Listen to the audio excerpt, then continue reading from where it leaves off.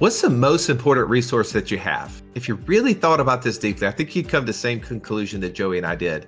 It's time. In our newest book, Wealth Without Wall Street, The 3 Steps to Financial Freedom Through Passive Income, we talk about how are we tracking that time?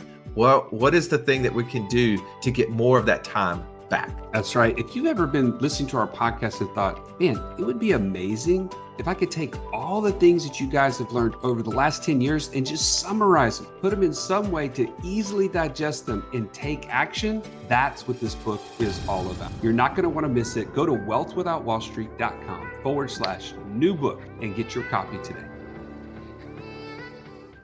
All right, Russ, I got to tell you this story about trying not to get stuck in the sand when parking at the beach. You know what I'm talking about?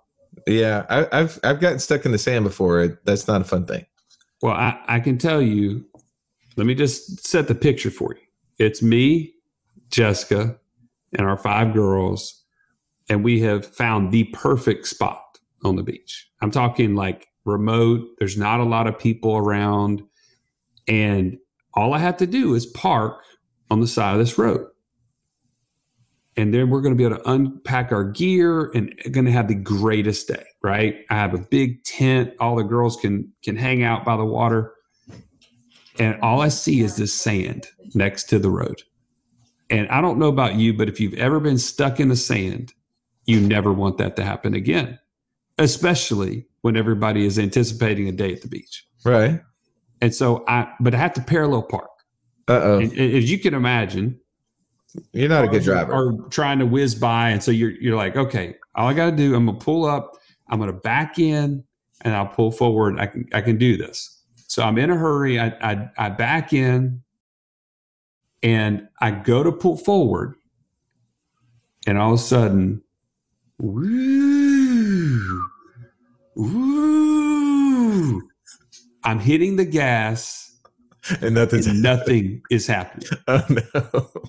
And all of a sudden, I can just feel my wife's eyeballs looking over at me in like the daggers of, I'm just thinking, no way he just got us stuck.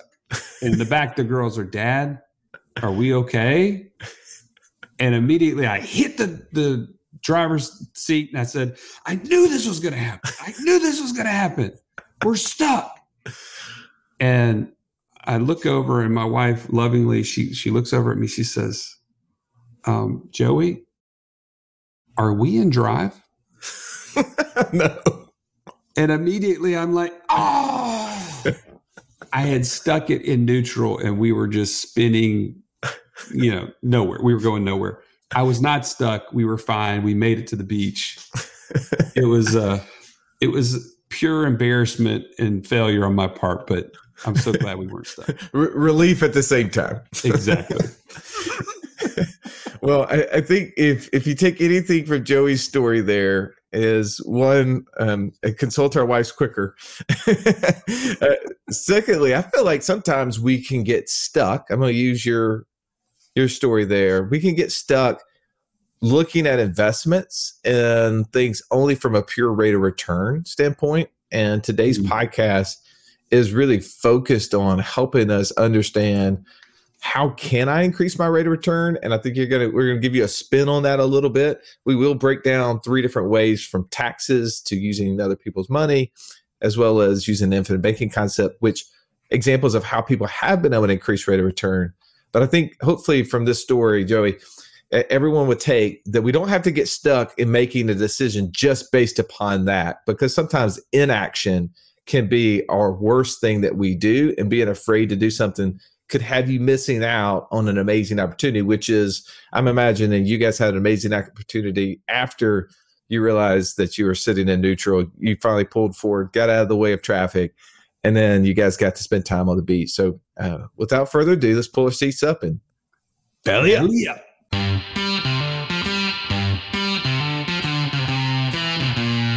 Welcome to the Wealth Without Wall Street podcast, your guide to understanding how to get out of the Wall Street rat race and start your own mailbox money lifestyle. Now, don't let these handsome Southern draws fool you. These financial minds are teaching our country to enhance savings, increase cash flow, and create passive income, all without the help of Wall Street. Are you ready to break through? Now here are your hosts, Russ Morgan and Joey Murray. Welcome into the Financial Freedom Roundtable, where each week we break down complex financial topics so that you can more easily understand them and, more importantly, take action on your path to becoming financially free. If this is your first time joining us, welcome. Grateful to have you in the room. I'm Russ Morgan. They call me the idea guy, mostly because like a faulty guy just didn't sound that cool. Enough about me for a moment. I finally got my co-host back, the Italian Stallion, and he's got the license plate cover to prove it, Mr. Joey Murray. Stallion, it is great to see you. Bro, likewise. I'm just so grateful that you're not on some mountain-capped or snow-capped mountain in Alaska, and you're here with us. I appreciate right? you. Like that, I'm not lost in the wild, right? Like, yeah, I didn't have to send the search party out for you. Yeah, this is definitely not a River Phoenix moment where I'm going into the wild and staying in Alaska to be eaten by a bear later on in life or something. That's not who I am. But I'm just grateful to see you. Like we've had 2 or 3 in a row where you and I have missed each other. I feel like my little buddy's gone. Withdrawals. It's called withdrawal, Russ. That's exactly what's happening. All right. Here's what I want to know today. How can I increase my rate of return? And why is that so important? And what is it that you're going to add value to this subject matter today? Man, I'll tell you what, the question is more important than the answer, in my opinion. Because what this does is this question comes from a place of ownership. The person who's asking it is saying, how can I increase my rate of return? They're not abdicating that to somebody else.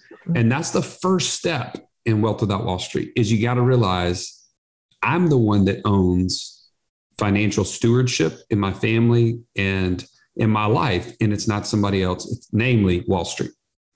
Gotcha. It's a super important question. It's a solid response. I like this, man. Coming out hot right out of the gate. You're welcome. All right. Let me move on. I want to get over here to the retiree of the group, the man that we like to refer to as catch me if you can. And when he's not killing bears with his bare hands, and those aren't grizzly bears because those got big old necks, or spear diving for tuna. He's right here dropping gold nuggets, the one and only Mark Haraguchi. Welcome, Mark. Good to be here. It's a little bit of a different day because it's not our normal day, but dude, always a great opportunity, especially when we're talking about rate of return. Yeah. Why is that so important, you think, Mark? Well, isn't everything about rate of return? I mean, it seems to me like every type of financial commercial or financial thing I ever see, it's always a pitch about rate of return. And whenever a topic of an investment comes up, invariably one of the initial questions that I hear from people is, well, what's the rate of return? What's my rate of return? And I actually really like Joey's perspective. I didn't even think about that, which is putting the onus back on us, the individual, to get educated, to get creative, to seek out better ideas so that you can maximize your effort and your time, because I surely don't want to work any harder. Yeah. I just want to work smarter.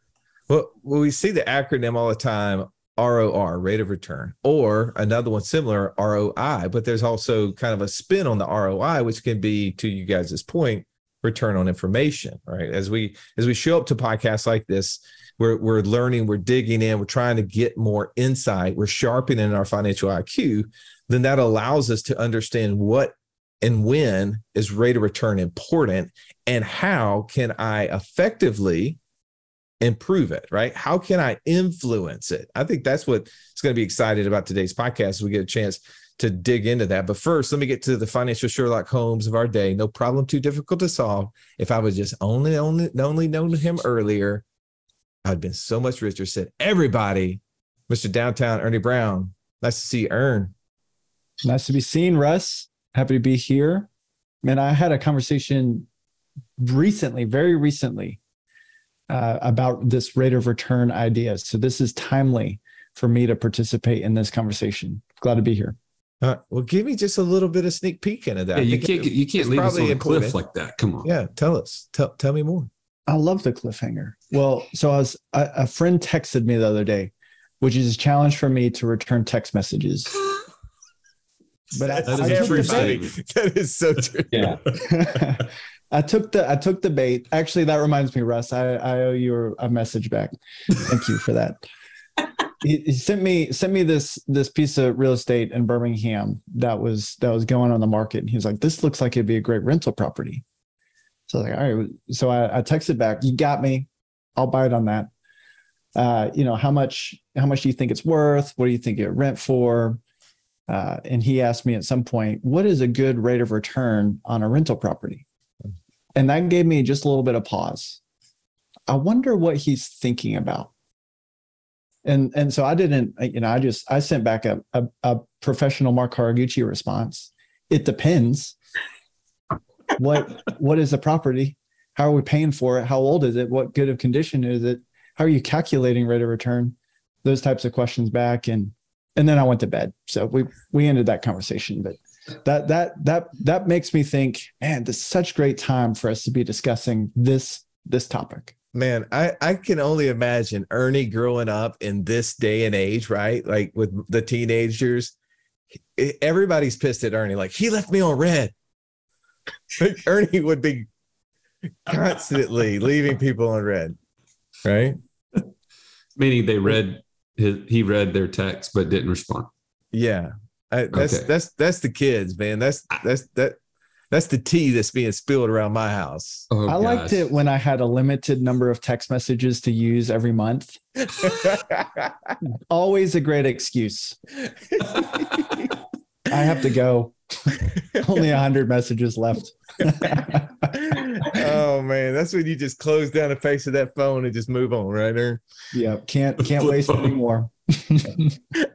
All right, let's break down today's topic. I want to put a little safety around this, right? Because I know we can spend a long time meandering, just talking in very theoretical terms. But let's break this down into 3 areas. I feel like there's ways to increase rate of return, like actually literally increase rate of return when we talk about taxes, right? Tax saving, tax strategy. Joey, you and I just got off a 2.5-hour session, all 100% focused tax strategy. The second thing I think that could help improve taxes is when we are using leverage, when we're using other people's money, or as our passive income member, Mark Livingston, likes to say, partnering with other people's money. Maybe a better way to think about that. And then the third way that we can increase rate of return, which is one that, our mentor, Nelson Nash, talked a lot about in the book, Becoming Your Own Banker, right? Where he broke down the concept of infinite banking and how can that strategy be used in ways to increase rate of return. So let me move around the table over here to you, Joey. You're hot. You've been thinking taxes for 2.5 hours. How can we use taxes to enhance rate of return?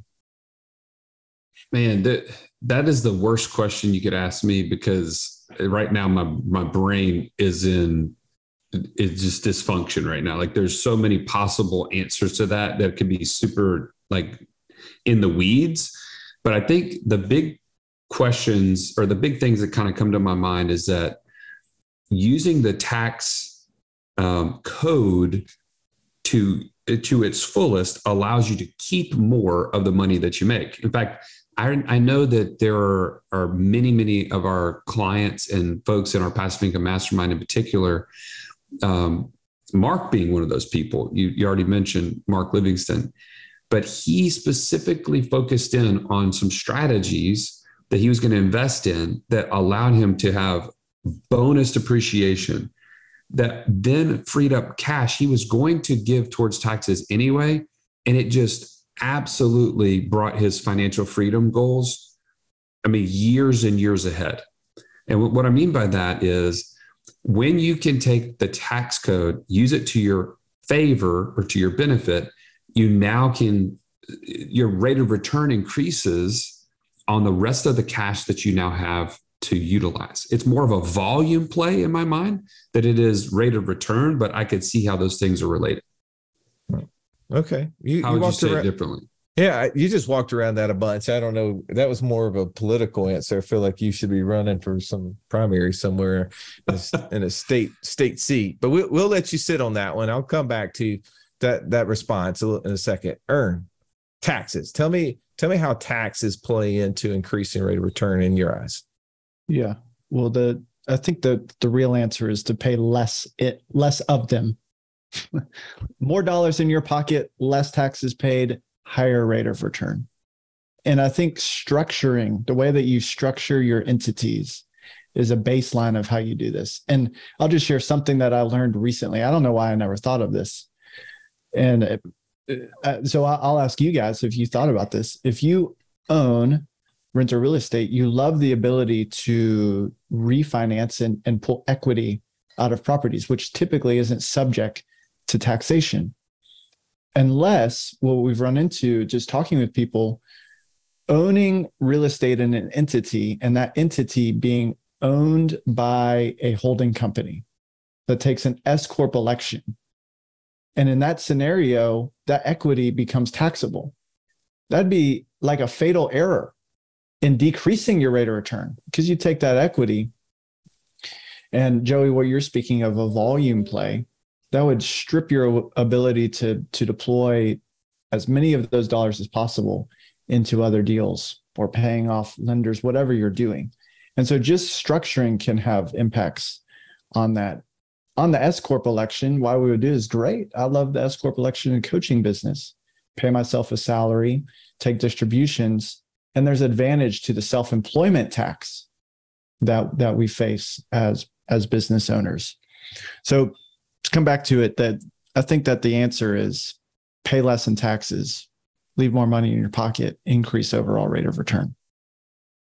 All right, Mark, these guys are talking great game, but can you give me some specifics? Can you give me an example, whether it's you or somebody you've been coaching with over the last month? Talk a little bit about how someone is actually using some piece of code in order to create rate of return through tax strategy. Yeah. It's not how much I make, it's how much I can keep. If I came to you guys right now and I said, hey, I've got 2 deals. One of them has an 8% rate of return and the other one has a 12% rate of return. Which one would you want?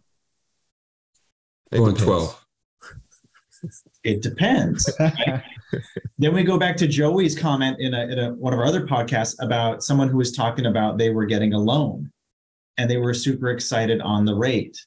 But what are the terms? Okay. When we're talking about rate of return, gang, don't just get focused on that one number that just about every single investment is going to throw on their prospectus page to draw you like a moth to a flame. Right? If you look at a piece of real estate and let's say it only shows like a 7% rate of return, a lot of people will go, oh my gosh, that's horrible. Well, look at this other thing I can do. I can actually lend Russ money and I can make 10%. Wow, my rate of return is 10%. Aren't I doing so much better? Well, not necessarily, because on the piece of real estate, now not only, okay, so I have a 7% rate of return, but I get to write off my mortgage interest. I get to depreciate the dwelling. I have all the other expenses that I might incur that I get to write off. If I acquire the property, I also get to write off. And again, I'm not a tax professional. This is not tax advice. Please seek a qualified CPA or tax attorney. But I get to write off the loan origination fees. So all of a sudden, I'm getting all these other things that don't show up on that initial piece of paper. So when you're thinking about rate of return, you've got to think broader, because just the number that you're getting back isn't necessarily what the rate of return is. And let's face it, maybe you've already maxed out all of your tax advantage status, right? Maybe you listened to the podcast and you heard Mark Livingston talk about the carbon capture, which could give you a 200% depreciation on active income. What if you've already depreciated all your active income? What if you've already written it all off? Is now all of a sudden doing another deal that gives you another active income write-off the appropriate step for you? Is the return on your investment actually going to work for you? Or might it be better to look at a different one? And that's really all we're doing here is when we're looking at rate of return, we're just evaluating. but let's keep looking at how can we be even more efficient. If you've only got 50 grand to invest, you've got to shop around and figure out what's going to be the best use of that 50 for me. All right. I'm going to make sure I jump in here and play the other side of the coin to say that don't let the tax tail wag the dog, right? Don't just focus on tax. I think sometimes people get too focused on what the tax benefit is and miss out on their buy box, right? Like when we talk about the investor DNA, we want to match up the things we're investing in with who we are as investors. There's a lot of great tax strategies out there, a lot of beneficial investments that get lots of advantages from a tax perspective that doesn't match up with my investor DNA or your investor DNA.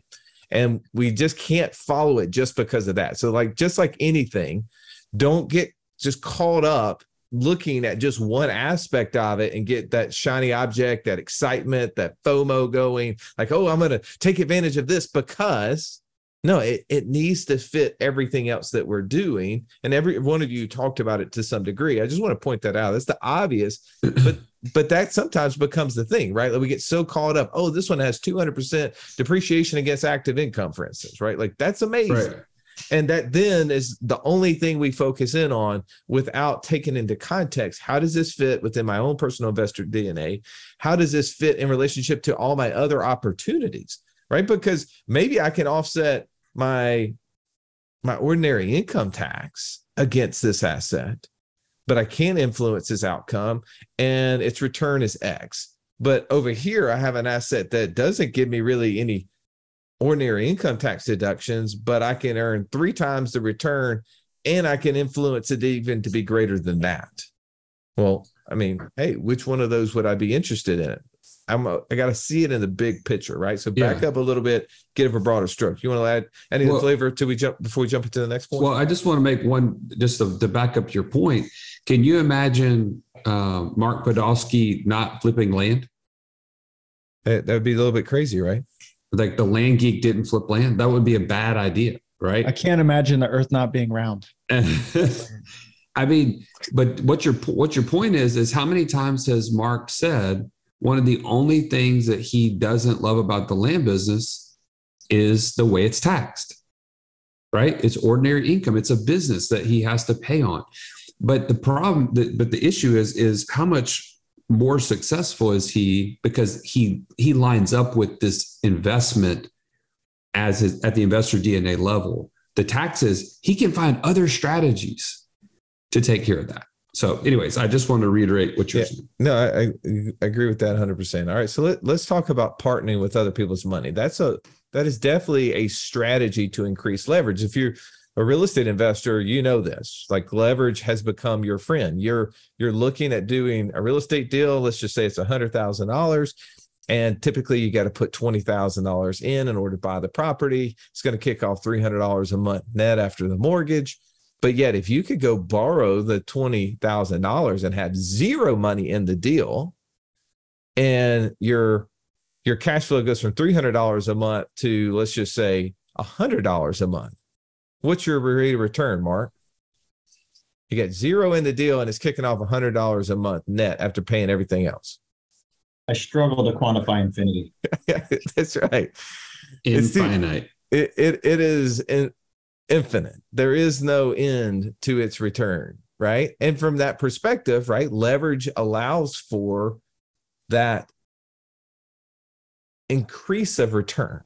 Now, with leverage, there becomes potential risk, and we have to assess that. So, Ernie, let's talk about ways that you see people using or partnering with other people's money in order to enhance return. What's some of the things that's come across your desks over the last 3 to 6 months? Well, I'll give you one that was a couple of years ago because this one always stands out to me. And to be honest, Mark's not going to like this. This is going to bleed into our next point. But I was sitting down with a friend who had gotten on the infinite banking process, had built enough cash value, bought a piece of rental real estate. And first year went by and we sat down and he just wanted to go over it. He's like, hey, is this good? Here's my numbers. And he showed me his rate of return. And I said, well, there's a problem with this. It's not that it's not good. We're just miscalculating, because what he had done for the down payment, which was he was calculating into his rate of return, was the down payment. He had gone to an insurance company that his life insurance policy was at and had borrowed the money. And so he owed a little bit of interest on that loan. And so we swapped his down payment for the interest paid on the loan that year. And it's significant is an understatement. It ridiculously increased his rate of return on that property. Small nuance.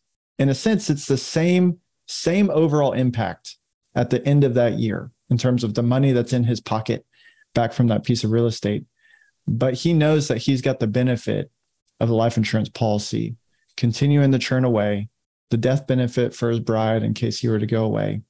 And that was just an example of OPM, borrowed money for that deal. In 2 years, I haven't found a better example than that. I'm going to give you one in a second, but just hang tight. I just read this comment. It was so drawing, Joey. I wanted to share it. I realized that my time is not really mine. It's my company's. Now I have to stop negotiating my time for money, and I need to start working to become financially free. That's exactly how I felt when my daughter Adler asked me on the way to school, Dad, can you pick me up from school today? And I had to say, no, baby, I have to go to work.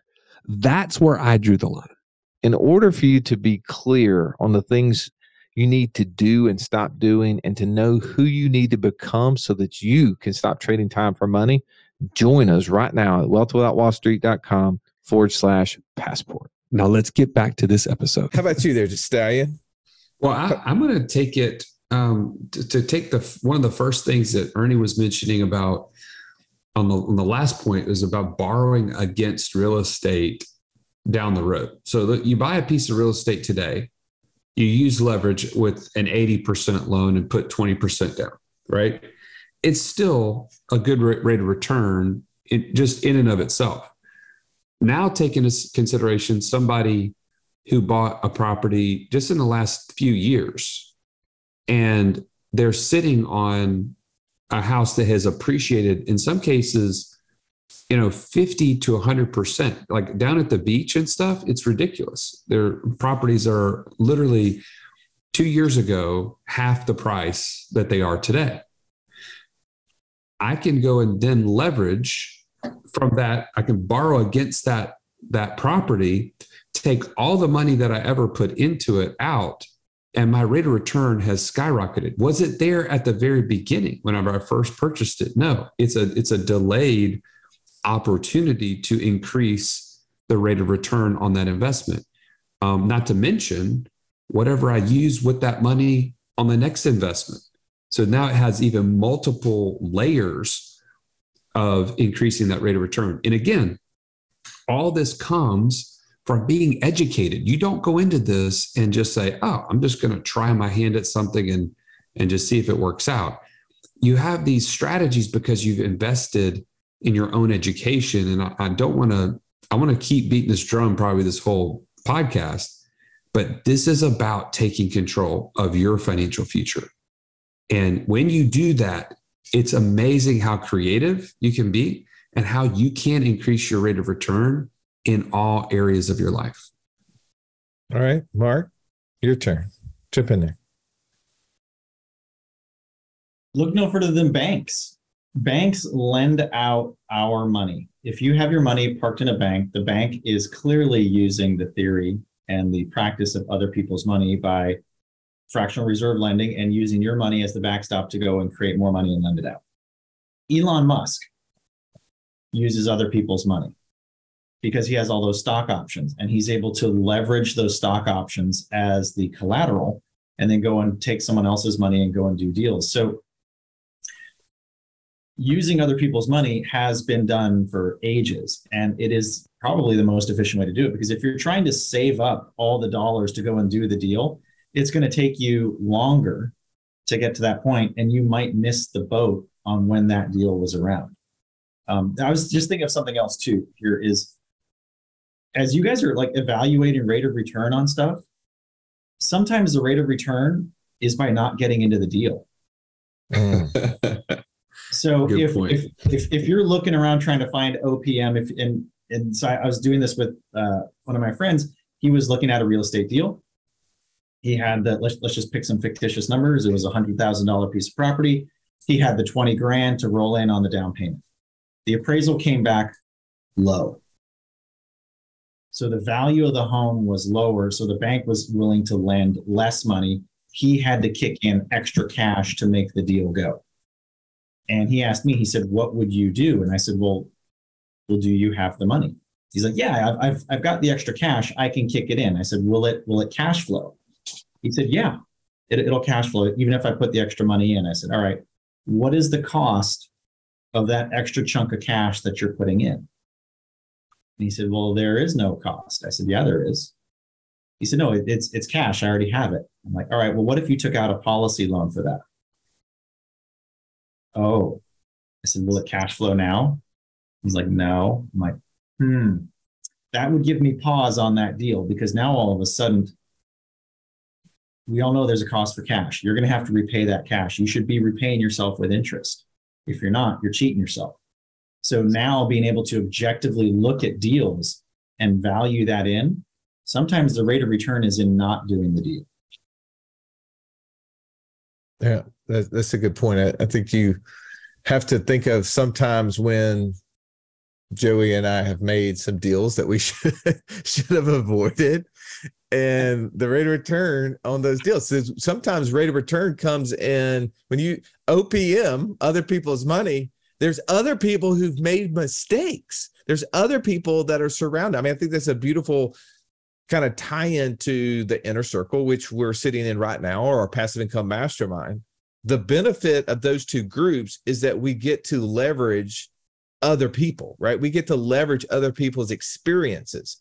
Their experiences often come at cost, their money, right? So sometimes our increase in rate of return, as you just said, is maybe us investing money into a mastermind of some sort, that then we're winning from other people's money, meaning their experiences off deals that they've done that can help us avoid making some of the same mistakes. Like right now, anybody in our mastermind wants to do a deal, real estate deal in particular, in Bitcoin, Joey and I can help them save a lot of money. We know how that deal is done. It took us a long time to figure that deal out, but now they can leverage our experience to help them to do that. So I'm going to give you an actual example for me. I'm going to share it for those who are in the inner circle right now watching live. Is not too long ago, I bought a property, and it was an investment home, and I spent. By the way, is it okay if I share numbers here? Like, don't shame me for my numbers being smaller or bigger than yours. Like, I'm just sharing numbers because I think it's easier to deal in actual facts than hyperbole. Is that cool? You guys good with that? So this is not a thing for you guys to say, hey, Russ, you that's a cute home you bought there. Hold on? Before you get started, did you just say hyperbole? I did. Was that the correct use of the word? I don't even know. I'm just proud of you. I just wanted to throw it out there. Hey man, just trying to expand my vocab, right? Keep going. Is that the word of the day? That's the word of the day. That's the wordle. Okay. I bought a lake house, and the lake house at the time was $900,000. I needed to put down 15%. So I actually borrowed this $135,000 for the down payment. I put none of my cash in the deal. You with me? Monthly payment, let's just ballpark it at $4,000 a month. I had it for 14 months. So I roughly had about $56,000 in payments on the deal. Now, out of that, I had to pay interest on the 135, which is a little over $10,000. For people keeping track at home, don't, because it's just going to get you lost. But for everybody else here, they can see. So I had roughly about $66,000 in the deal. But now because we're talking tax strategy from point number one, how did I enhance return? Well, one, I used the dwelling unit rental strategy that our tax attorneys had helped me set up properly. And I was able to do about 12 different rentals from my person to my business at $4,000 a piece, right? So I had about $48,000 that I was able to get the business to pay me without paying any taxes. So that tax benefit was a little greater than $19,000. Okay. So Joey, keeping track with me, roughly, what did I have out of pocket? $47,000. $47,000. Okay. So that's my out of pocket expense. In 14 months, I sold the property at 1.1 million. Now, don't tell me if I would have kept it 2 more years, would it be worth? Because I'd throw up right now. Just super pissed right now. It'd be worth access to a lake house. Yeah, it's just so mad. So mad. But obviously, I didn't get to keep all of that. I had to pay realtor fees and other things, a part of that. But also part of the $4,000 a month I was paying, I was able to, pay down on the mortgage some. So roughly net, I got somewhere in the neighborhood of 1.045. So my total gain, Joey, was about 170,000. It cost me 47,000. What was my rate of return? I'm sorry. 400 something or other. Yeah. It was silly. I mean, it's dumb, right? That's how using leverage helped me. I mean, that wasn't my sole purpose of this investment property, but it definitely helped me, right? I was able to take 47,000 over time out of my pocket and turn it into 170 grand. And by the way, that 170 grand was not subject to ordinary income tax. It was only subject to capital gains tax. So I did have to pay some tax on that, but I was able to keep a lot more. So there's one of those ways in which taxes and using other people's money was able to enhance my rate of return. Now, I'm going to use this to jump into the third point, because the third point is using the infinite banking concept. And for you, if you're listening and at home, you've never heard that term, I'll give you really the quick and fast to it. Infinite banking is a concept that was developed by a man named Nelson Nash and really outlined in a book called Becoming Your Own Banker. It had 3 basic principles. One is that we're always dealing in borrowed money, right? You finance everything you buy, whether you pay cash and give up interest on your own money, or you borrow money from someone else and pay interest. The second principle is that cash has to come from somewhere. So you have to build a storage house for your wealth. And I think the biggest flaw within that point, guys, is that we assume because money typically comes out of bank accounts and goes to bank accounts, that's where wealth is stored. And we all know that that's not where banks and large corporations store wealth, is it? No, they store wealth where? In cash value life insurance. We see it to the tune of hundreds of billions of dollars. Just go look up the term BOLI, bank-owned life insurance. You can see that. So what the third principle to the infinite banking concept is that we can actually create that same system by just emulating the large corporations and banks and building our own entities. And here's one of the beauties of that. When we build that system, we can borrow against that money to buy assets.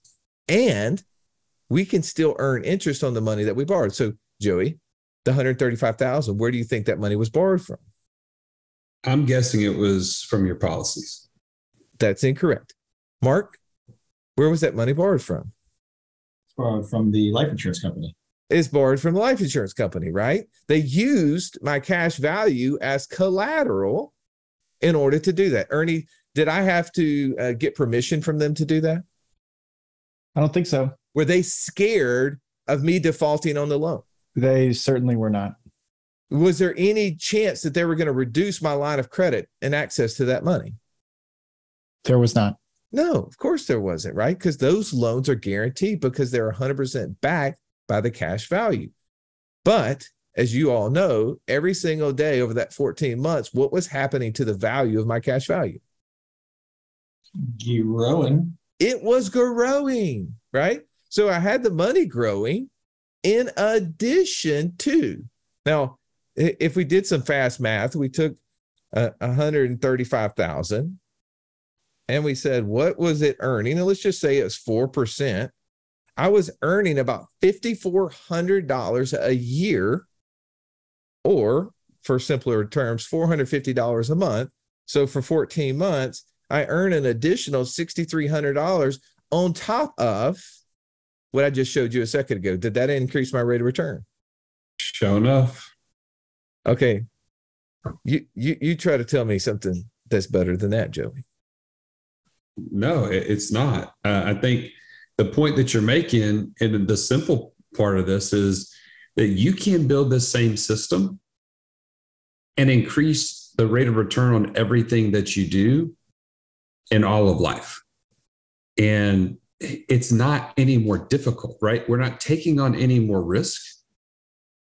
We're not having to be like smarter about anything. We literally just have the same dollars going to the same investment to operate the same way, but it's just getting better every day. Why would you not do that? So Mark, have you seen people use the infinite banking concept in order to enhance their rate of return? And if so, how? Yes, Alex. What is yes? How haven't we seen it? My goodness, we've seen just about everything, from land to long-term rentals to short-term rentals to even just, some people just wanting to get back control over their finances and being able to maneuver and manage that and create that scenario. But really, I think the piece that you missed, Russ, you said, how could the rate of return have been better than the thing you just described? And my question to that is, do you like to reinvent the wheel? Yes, Russ does. I know. Yes, he does. The answer should be no, you don't want to reinvent the wheel. You don't want to have to rebuild everything. So think about this, the rate of return of what you're building, the knowledge you're acquiring, the infrastructure you're setting up, the system that you are creating for your family, that is going to last beyond your time on God's earth. Think about the return on that investment, because that's going to transcend to your kids, to your grandkids, and to everybody that they know in all the circles that they inhabit and all of that. So now all of a sudden, your rate of return is not just a number on a piece of paper. You've now transcended from creating financial freedom for yourself and for your family, but you've created generational wealth. And let's hope that just by osmosis and sharing, that's going to transcend out to others. And we're all going to lift ourselves out of this vicious cycle that Wall Street loves to keep us in. I love that. Ernie, what are some ways that you've seen infinite banking help accelerate or increase someone's rate of return? Well, I want to come back to what you just shared about your lake house. Okay. And then share in my life. You paid capital gains on the profit on that lake house, correct? Right. Yep. And you shared your insurance policy was growing $450 a month over 14 months, $6,300, right? Correct. So there was growth, gain, profit in the insurance policy. Yeah. Did you pay capital gains or ordinary income on that growth? I did not. You did not. And so you're able to take that full measure of growth and deploy that into something else, right? You're correct. So not only was there enhanced rate of return on the real estate deal because you had the benefit of the insurance policy growing, but you also had 100% use of the growth of that cash along the way of the life insurance policy. So is that one deal using life insurance enhanced every deal you've done since that lake house? A ton. I think that's the point, right? Is how it enhanced the system. I mean, Richard, listening here in our inner circle, just mentioned that, talking about selling a property, using that money in order to benefit his system, grow his system. Well, that's the thing that we are doing, right? Because when we enhance our systems through the growth of that, then it only allows us to make that wheel spin faster. It's the whole concept of using leverage, using that over time velocity, so that way we can see that growth happen over time. Awesome. Me too. Everything that I've done with my system of life insurance policies, as I've leveraged the cash and put it into a few vehicles, a home, real estate, lending into a business, those things, every time that I do that, I've got the benefit of the life insurance policy chugging along, which means everything that I do in the future, I've got more ability to do in those things. And that is so exciting. And then with Mark's point, what is that going to look like when that's got a full head of steam 30 years from now? Yeah. What if we're able to control this in the family for 300 years? How amazing would that be? Well, I love the concept of the flywheel, right? When we takes a lot of effort to get it in motion, and we see that with our insurance contracts. But then obviously, right, we're using dividend paying life insurance policies. We're having to work to get them off the ground. But every single rotation enhances its speed and efficiency. And I keep, like, to your point, Ernie, 300 years, like, can you imagine the effectiveness of this system built for all of our generations to come? Like, they never have to deal with outside institutions outside of the family banking system. They're working in principle number 3 all the time. They have the system. They understand the system. They understand that principle number 1 is that we're always dealing in borrowed money. So they're using their system, but they're paying it back because they're wanting that system to continue to grow, right? They're emulating the banks that are out there in principle number 2, but they've got it. They've built it. And I feel like that's an amazing thing.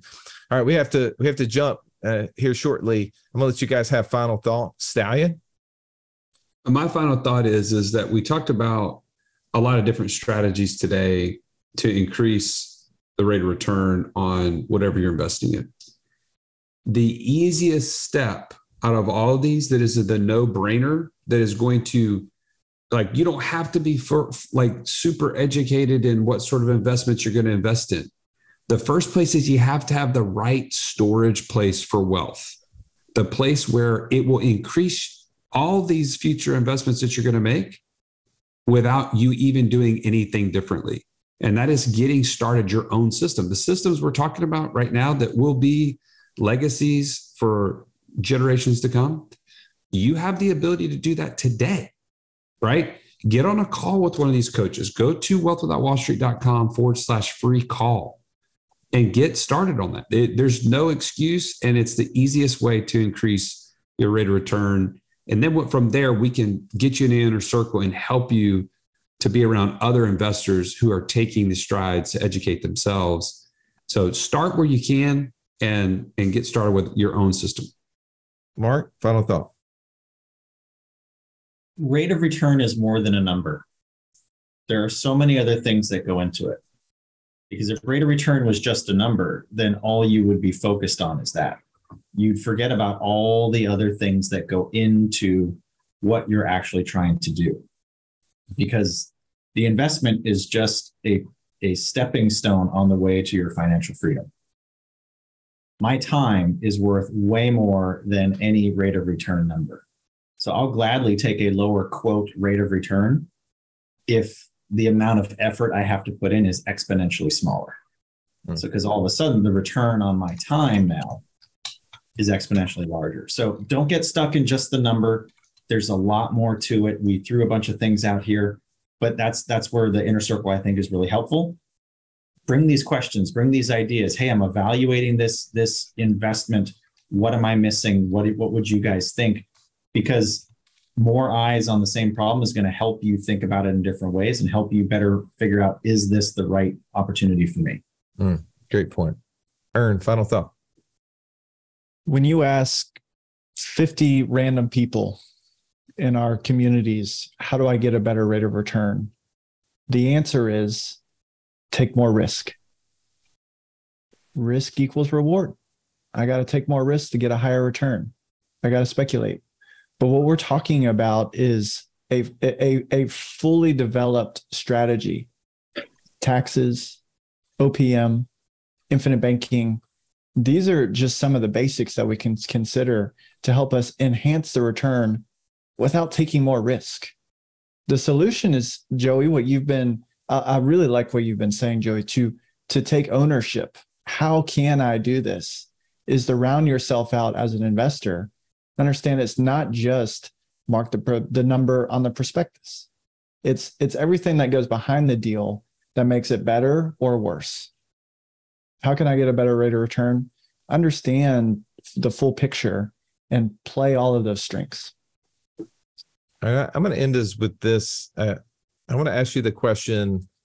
You're running on the treadmill, cooking dinner, driving down the road. What does financial freedom mean to you? Whatever that answer is for you. I want you to picture it. For some people, it's more time, it's being able to do what I want when I want. It's having enough money. It's not having to worry about making a paycheck. Whatever that answer is to you, the follow-up question I have for you is, do you have that now? And if not, is rate of return really the obstacle standing in your way? Is that the biggest obstacle standing in your way from achieving that? I think from what you heard today, it's probably not. There's a lot more to it. And I want to give you comfort to know that you don't have to figure this out by yourself. Mark, you alluded to it a second ago. We have built a system that you can follow that can help you with that process. And if you go to wealthwithoutwallstreet.com/free call, one of these coaches can walk you through a simplified plan that you can get on that can help you get closer to becoming financially free. And that's the objective that we have. We want to help you get there. For those who want to get there, we want to help you get there faster. As always, we really appreciate you listening to the show. If you haven't already taken the time, please rate and review it. It's a simple thing, but it's a really important thing. It allows us to beat the big algorithm out there. It allows people to find us and share this with someone else who needs to hear it. Have an amazing day. This has been the Wealth Without Wall Street podcast. Don't forget to subscribe to the show to break free of the Wall Street mindset and begin building wealth on your own terms in places you understand so that your wealth will never run dry. See you next episode.